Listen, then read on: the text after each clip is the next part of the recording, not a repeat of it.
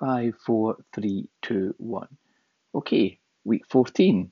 So it's episode 14 on Sunday, the 24th of March. So pretty much finally back in the swing of things with the one sort of quick podcast every week. So this week, I'm going to cover off the disc profile sort of conversation I had last week, and then a couple of other sort of personal achievements. Again, it's just warrior lessons because it's lessons I've learned over the last week, whether it's from Facebook, Twitter, social media type of things, online, or whether it's real life. But most of this week's lessons have been primarily from the coaching for performance, the disc personality session I had on the back of the survey that I filled out last week. So just to give a bit of background, everyone in the company, well, not everyone, but most sort of managers in the business get sent a link through to complete some questions, which establishes personality types. Sent, I think it's by Thomas International. It's called a disc profile. And if you're wondering what the discs stand for, it's D for dominance, I for influence, S for steadiness, and C is for conscientiousness.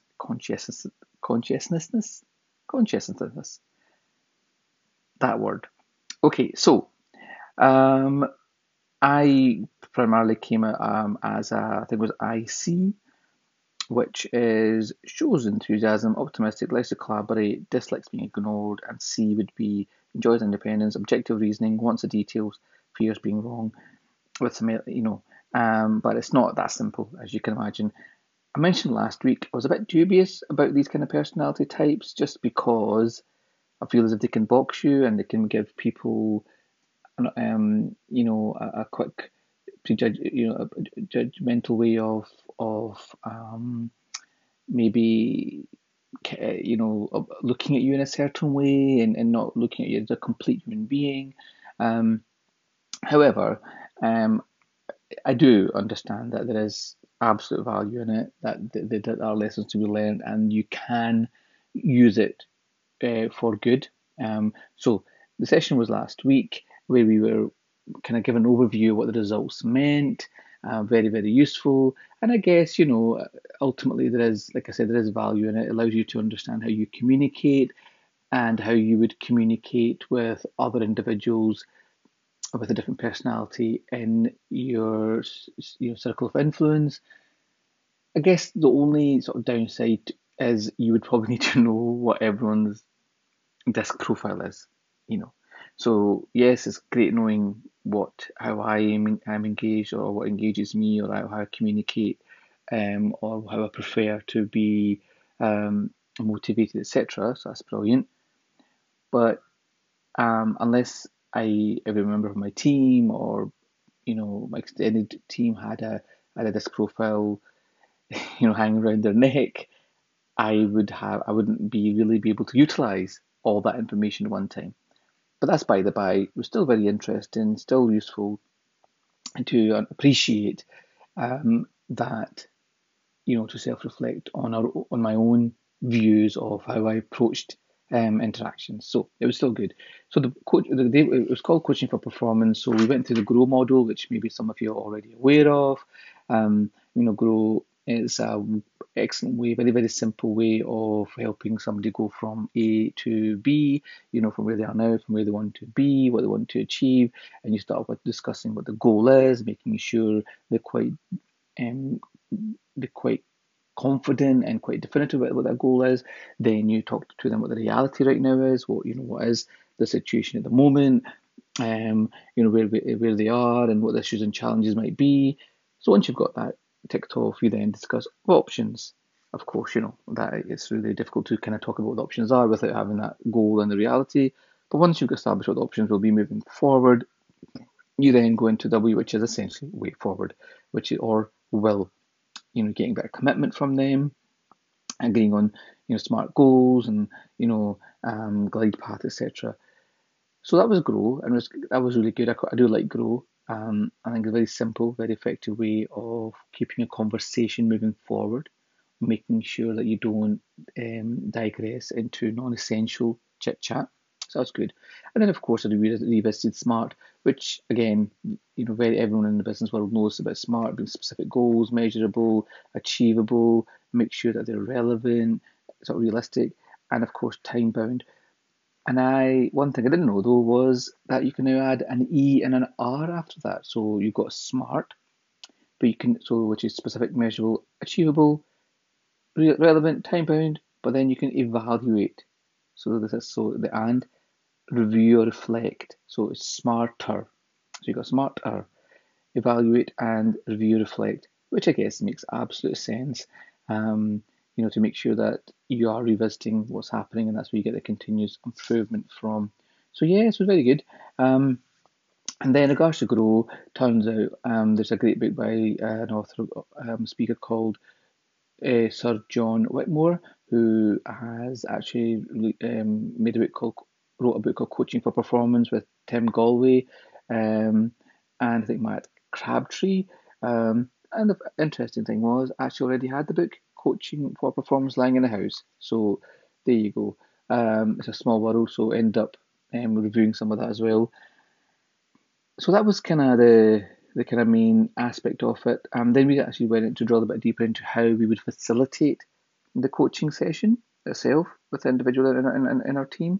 So that was useful as well. Again, bit of a sort of process there as well. So you start with observing session, discuss feedback, assess against standards, coach for success and improvement, define SMART objectives, and then implement. Okay, and then you start over again, you observe the session, discuss feedback from that session, you assess against the standards that are supposed to be achieved, then you coach you for success and improvement from that conversation, and you define SMART objectives to help you get to those standards, and you implement, and so on and so on. It goes on and on and on.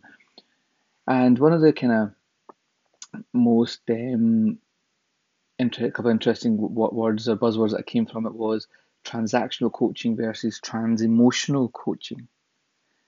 And, I kind of learned a lot over the years, but I'll be honest, these phrases were quite new. So I was straight away, I was delighted because, I was walking with something I hadn't really considered too much, which is transactional coaching versus trans-emotional coaching. Makes perfect sense. Taking it to the next level rather than just what you see and hear in behaviors. Transactional coaching is drilling a bit into the emotions, the feelings, the thoughts, the reasons, the values, the beliefs of that individual.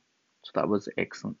And from there, just a final bit from this session was pits and pets. Again, never heard of this before. And its pits are your performance interfering thoughts. So that's what happens below the waterline. And you want to change it to performance enhancing thoughts. So it's a pet. So pet performance interfering thoughts, change it to a pet performance enhancing thought. So again, that still needs a bit of work on it, just to make sure that I'm